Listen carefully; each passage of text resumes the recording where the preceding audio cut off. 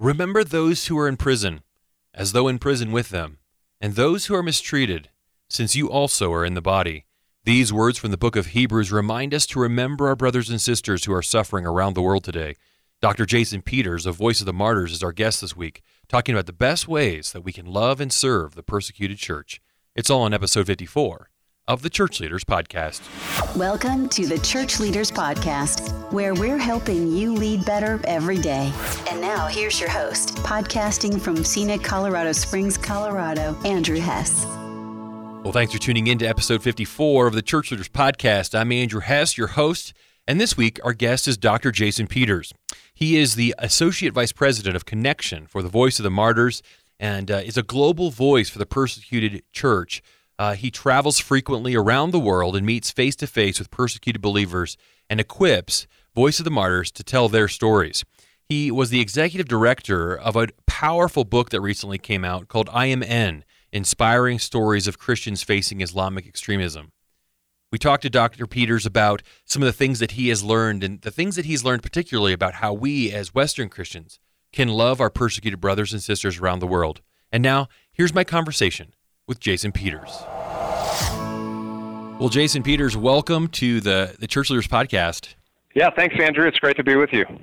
Now, you are working with the Voice of the Martyrs, and it's a ministry that many of us are familiar with. Tell us about how you began to work with Voice of the Martyrs and kind of the work that you guys are doing. Well, we are working in 68 countries around the world. And so the way it worked for me personally was I was teaching about trauma to Air Force chaplains.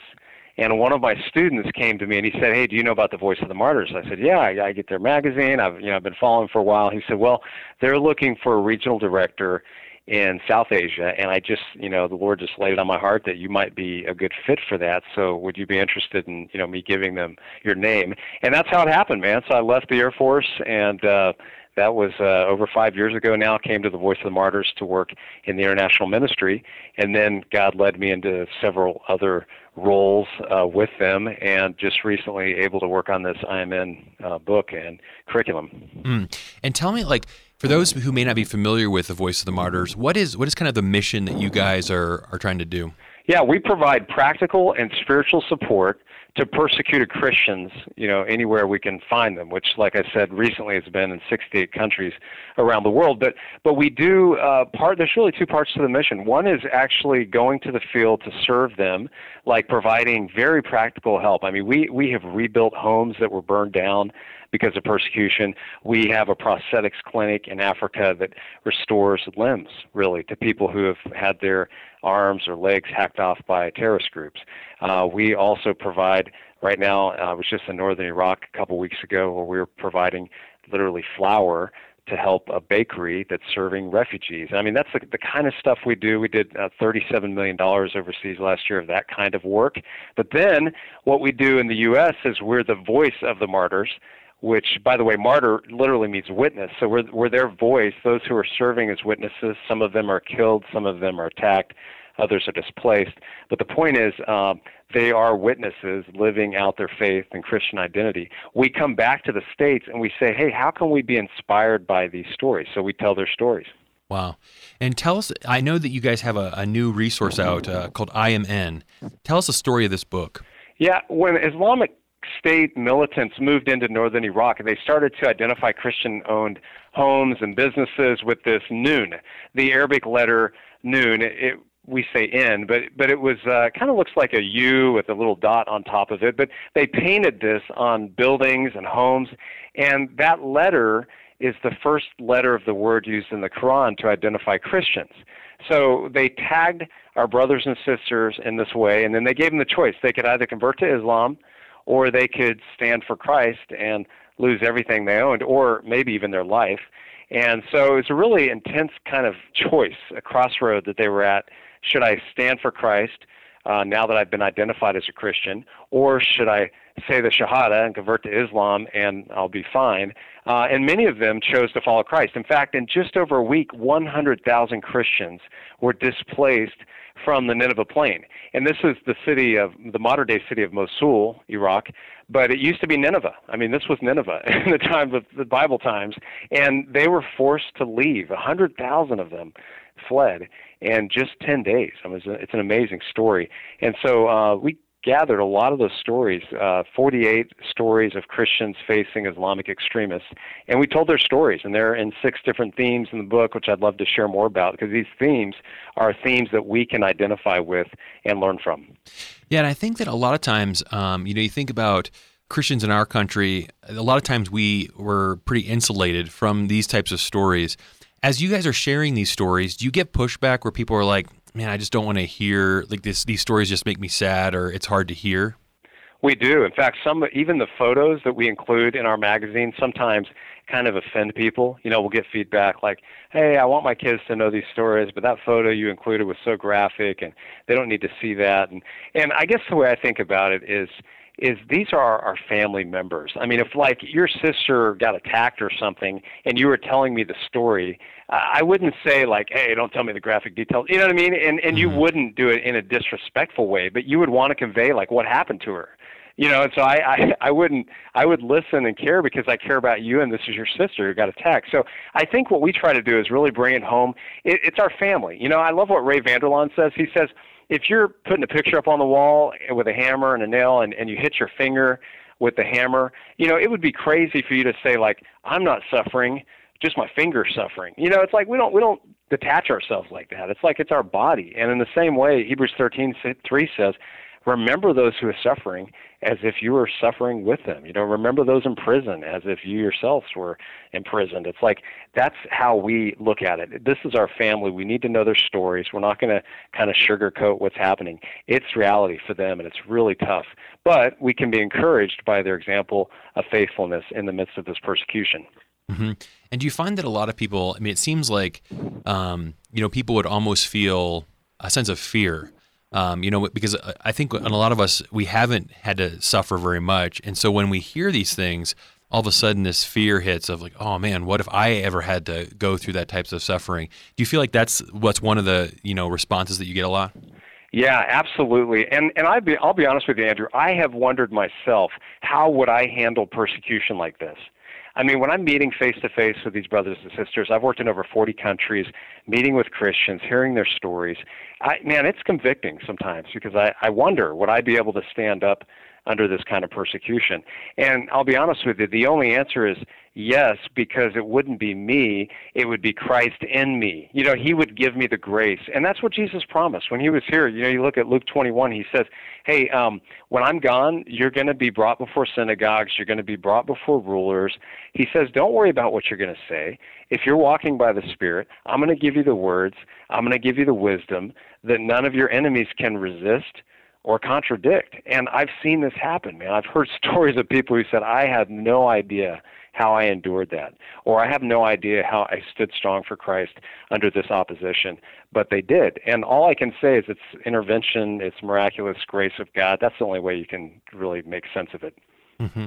And so a lot of times you'll hear people say, persecution is getting worse. Do you believe that the persecution around the world is getting worse? Yes, absolutely. And the reason is because of the rise of Islamic extremism. I mean, it's crazy, man. We study this, obviously, because this is what we do. And there are 9 hotspots right now around the world of Islamic extremism. I mean, if you start in Africa with Kenya and Somalia, you've got the terrorist group Al-Shabaab.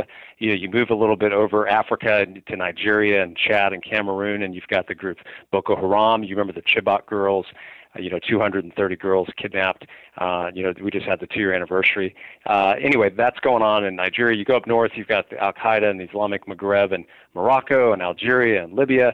You go further north and you're in the Arabian Peninsula with AQAP in Saudi Arabia and Yemen. I mean, the list just goes on and on. ISIS, the Taliban. You even got Muslim extremists in the Philippines. People are surprised by this, but in the southern Philippines, in Mindanao, there are terrorist groups, Abu Sayyaf and the Moro Islamic Liberation Front, that are actually attacking Christians today. I mean, it's rising around the world. Mm-hmm. And when we hear about these things, the first response is, what can we do? I think a lot of times we feel helpless. And I know that you guys are, that as part of your mission is to help Christians know how they can support and help their brothers and sisters around the world who are going through these things. So what are some of the best ways that, especially like pastors and ministry leaders that are in our audience, how can they lead churches that are helping their brothers and sisters around the world? Well, I'm glad you asked that, Andrew, because the best way to help is to understand what's going on first. I mean, you've got to be educated about what's happening. And so what I did when I was a pastor, one of the things I did was I got the magazine. We have a free monthly magazine. It's a free subscription to anybody who wants it, persecution.com. You sign up. Every month, like a 12 to 14 color magazine shows up with stories and photos. What I would do as a pastor is I actually used to show that to my congregation. I used to say, hey, by the way, did you know about this? In fact, as a Sunday school small group leader, you could literally take this as a prayer guide and say, hey, this week we want to pray for Asiya Bibi. She's stuck in a Pakistani prison. She's been there for 5 years away from her family, her 2 daughters. Let's talk about her for just a second, and let's pray for her. And what I love about it is I remember seeing I'm remembering one group in particular, seeing people's eyes light up because they're like, wow, here I am. In that case, it was in Columbia, South Carolina. Here I am in South Carolina. I didn't really know I had a sister in Pakistan. I mean, I knew it like theoretically, but I didn't know her name. I hadn't seen her picture. You know what I'm saying? So it really brings it home. I think that's one of the first steps, is just to get to know them so that you can pray. How can you pray effectively if you don't know your family members? So that's one thing. But then we do provide practical ways where people can actually support them. Like one of the things we're doing right now is family med packs. These are health and hygiene packs people can support, kind of like the shoebox idea. You take one of these bags, you put health and hygiene items, there's very clear instructions included with it, and then you send it to us. We send it overseas, and we actually distribute these to our brothers and sisters in need, many of them living in a refugee status in tents and other makeshift housing. It's incredible, the blessing. I got to distribute some of these recently in Iraq, and it was just amazing for them to know, hey, you know what, there's a name scribbled on this bag from a brother or sister who's been praying for you, thinking about you, and just wants to bless you in a small way. But it means a lot. Yeah, I think the enemy wants to isolate, wants to make us think that we're in this alone, and even just that gift that communicates, we've got your back, we're with you through this, the same way that Christ is with you through this. That's really powerful, and it gives people something tangible that they can do as well, instead Absolutely. Because I think sometimes people feel like, oh yeah, just keep praying. And while that is powerful, and that's a message we should never grow weary of, I really like that.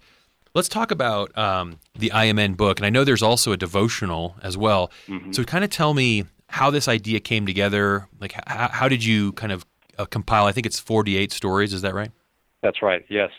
Yeah, I'd love to. What we do is we really, as our name implies, we're really a voice for the persecuted church, for people who don't have a voice. So what we do is we travel around, we serve them practically. We have field workers, as I said, working in 68 countries around the world. Part of my job is to actually meet with these brothers and sisters and then to tell their stories. So that's what IMN is. The book is a collection of stories of Christians facing Islamic extremists.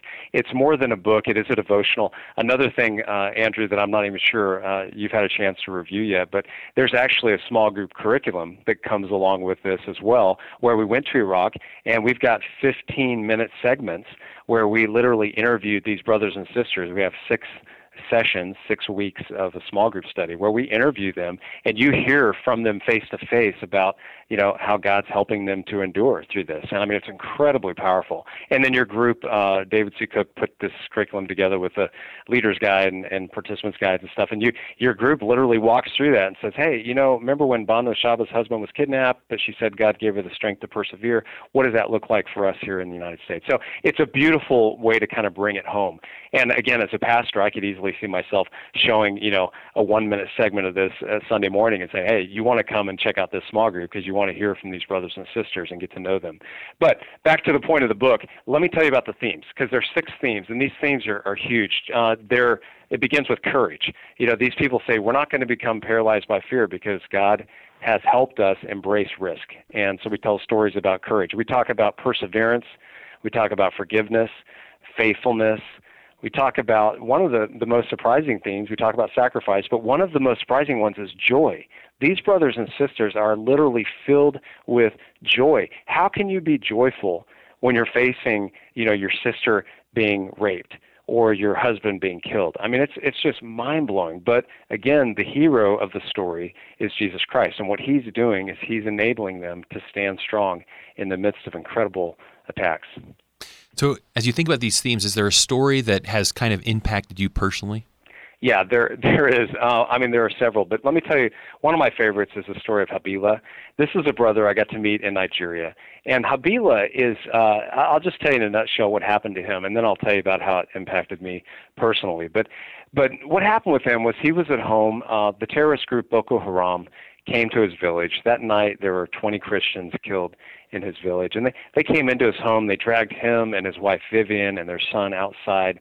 And they literally stuck a gun in his face and said, "Are you a Christian or a Muslim?" And it was interesting because when they grabbed him, they said, "We are here to do the work of Allah." And his prayer was, "Lord, may your will be done." I mean, he literally walked out there saying, "Lord, may your will be done." And as he stood there, he said, "I am a Christian, and I will remain a Christian until my death." And so they started to try to convince him. They're like, "Man, if you convert to Islam, we will protect you. We want you to be a part of our team. We want you to come to our side."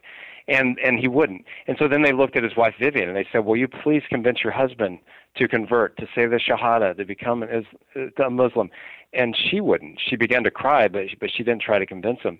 So then this is just so evil. They looked at her and they said, "Since you failed to convince him to become a Muslim, now you will watch him die." And they literally shot him in the face with an AK-47.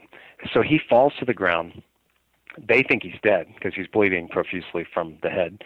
And then they kick him, and then they shout Allahu Akbar, and they walk away thinking he's dead. Well, miraculously, God saves his life. She's able to put compression on his wounds right away, and he survives. But this is the amazing part, and this is how it affected me personally.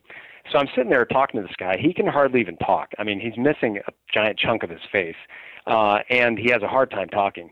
But he says this. He says, "If I saw the man who shot me today, I would embrace him, and I would let him know that I forgive him."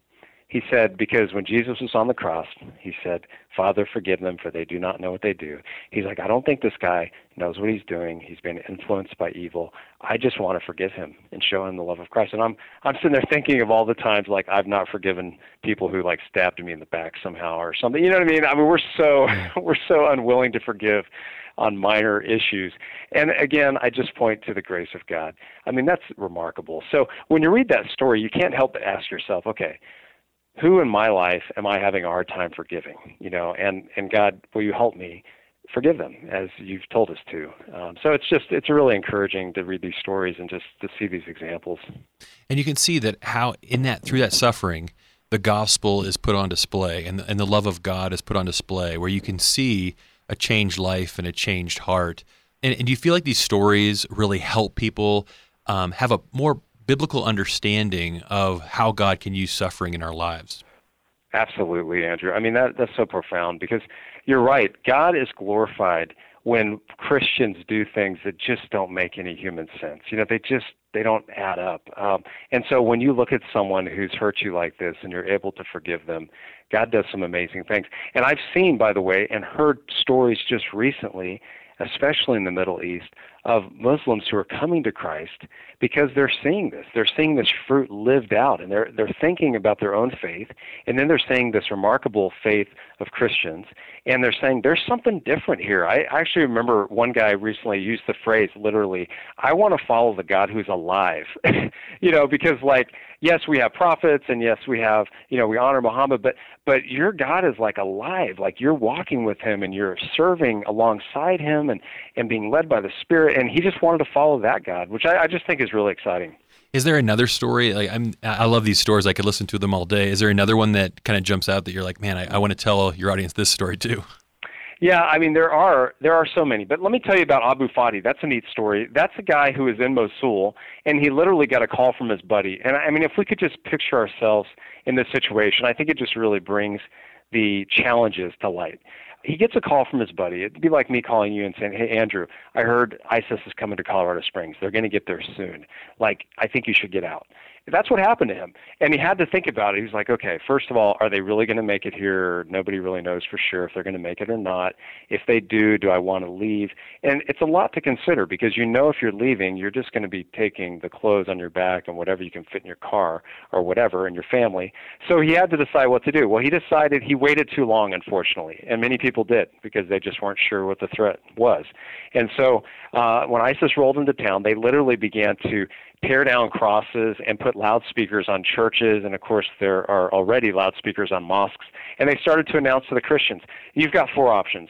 You can either convert to Islam, which is the preferred option for us, or you can pay a jizya tax, which is like selling yourself into slavery, and you'll literally be a second-class citizen for the rest of your life and under our subjugation, or you can leave, or we will kill you. And I remember meeting with a fourth-year university student at the University of Mosul, and when he told me that, he was so matter-of-fact. He's like, or they will kill us. And he just said it like it's just what they would do, and they did. You know what I mean? So you think about it, we just can't even imagine these kind of terms. But anyway, so Abu Fadi, he waits too long. It's difficult to get his family out. Finally, though, it was a really cool intervention kind of story, a miraculous intervention, because he finally does decide to leave with his family. As he's going out of the town, he gets stopped at an ISIS checkpoint.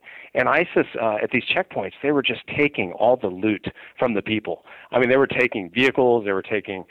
Sadly, I don't even want to tell you some of the horrible stories about people. They were literally taking like children, young girls. It was just horrible. But in this one case with Abu Fadi, they get pulled aside. They say, are you a Christian? Yeah, they say, we're Christians. Well, the guards are kind of conferring about what to do about him and his family. Somehow they get distracted. One of the guards looks at Abu Fadi and he says, hey, well, those guards are gone. Just take off. I'll cover for you. Just make a run for it. And so they did. They literally just took off, and God miraculously delivered them from this one guard. I don't know if he was a Christian. I don't know if he just had a soft spot in his heart for that family. I've heard of one recent extremist who literally said these words, I'm sick of the killing. I mean, he literally told a Christian, like, I'm sick of the killing, which makes sense. We all have general revelation. We all have a conscience. You know what I mean? So if for some reason this guard decided to let them go, and Abu Fadi escaped with his family. So it's just another great example of just being faithful and trusting God to make a way. Wow. One of the lines from the book that really struck me is it was somebody who was going through some suffering and said, we don't have a theology of prosperity, but we know Jesus. Can you kind of talk about that powerful line?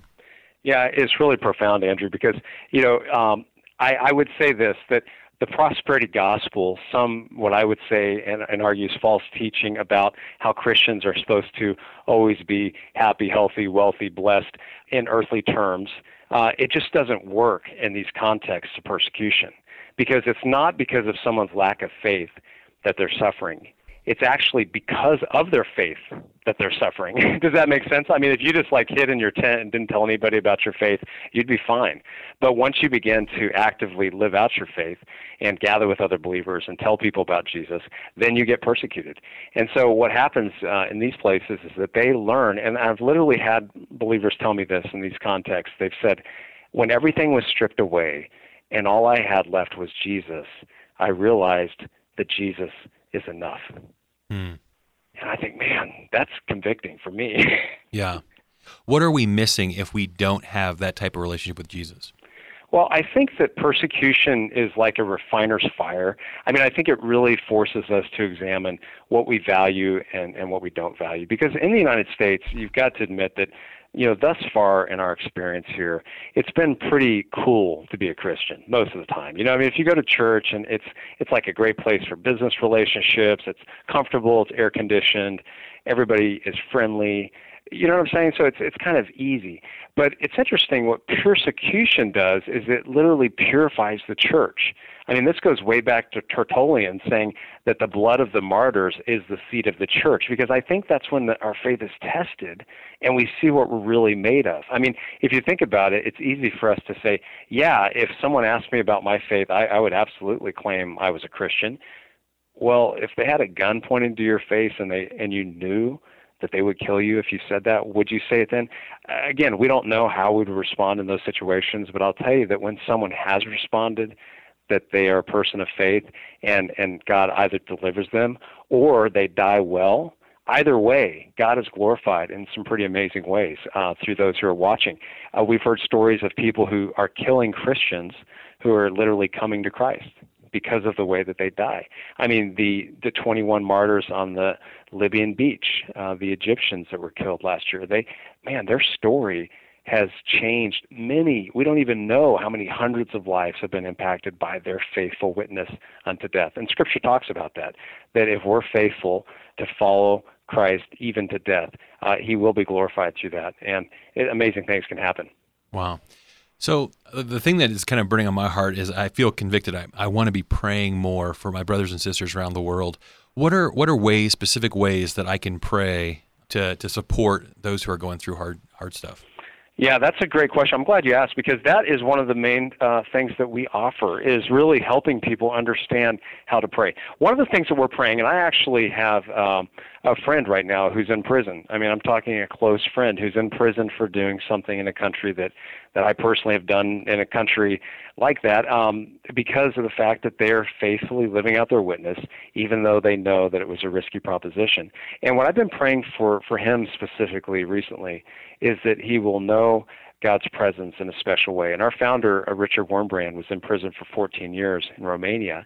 And it was really interesting because he talks about how those times of solitary confinement, where it was just him and Jesus, were some of the most intimate times of spiritual experience that he ever had. I mean, he couldn't regain that later, if that makes sense. You know what I mean? They were just such special times. And so we pray that they're not alone. You know, when Joseph was put in prison in Genesis 38, it literally says that here Joseph was unjustly put in prison. It says that the Lord was with him and that he showed him favor in the eyes of the prison warden. And I just think about that prayer, and I've been thinking about that for my friend. But that's one of the things we pray, is that they'll sense God's presence, that they'll feel connected to the body of Christ, you know, that they'll feel comforted, that they, honestly, even in prison, even in suffering, that they'll have opportunities to share their faith, that they'll have boldness, and that they'll be willing to be able to serve really as a minister. And look what Paul said. Paul said the same thing. The Apostle Paul said he was a prisoner in chains, that he was a witness for the Lord in chains. So anyway, those are some of the things that we pray for. But we have a really cool thing for like iOS or Android devices. We have a daily prayer app.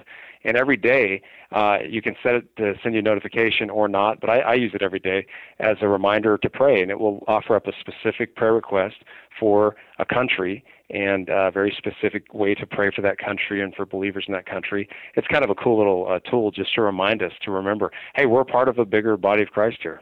Wow. Yeah, we'll put a link to where people could go to download that prayer app and other resources that you guys have as well. Well, Jason, thank you so much for taking time to be with us. Inspiring stories. I want everybody to go out and get a copy of I Am In, and I think it'll just transform your faith. It allows you to kind of see what God is doing around the world and a way to support those who need our support. And I love the way that you have kind of opened our eyes to how we can support our brothers and sisters.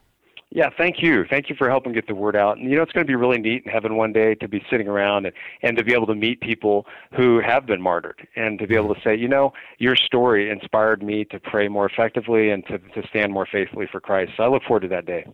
That's awesome. What a thought. Thanks so much for being with us. God bless, and thank you, Andrew. Thanks again to Dr. Jason Peters for joining us this week as our special guest on the Church Leaders Podcast. If you enjoyed this episode, it helps us if you take a few minutes to subscribe, rate, and review us in iTunes, and also consider sending this episode to somebody that you know that might benefit from listening to it. Also, make sure to download the show notes for this episode and every episode at churchleaders.com/podcast. In the show notes, we always include resources mentioned in the show and links to some of our guests' top content on churchleaders.com. As always, if you have ideas for how we can improve the show or guests that you'd love to hear us talk to, you can email us at podcast@churchleaders.com. Thanks for listening, and we'll see you again next week. You've been listening to the Church Leaders Podcast. For articles, videos, and free resources that will help you lead better every day, visit our website, churchleaders.com. Thanks for listening.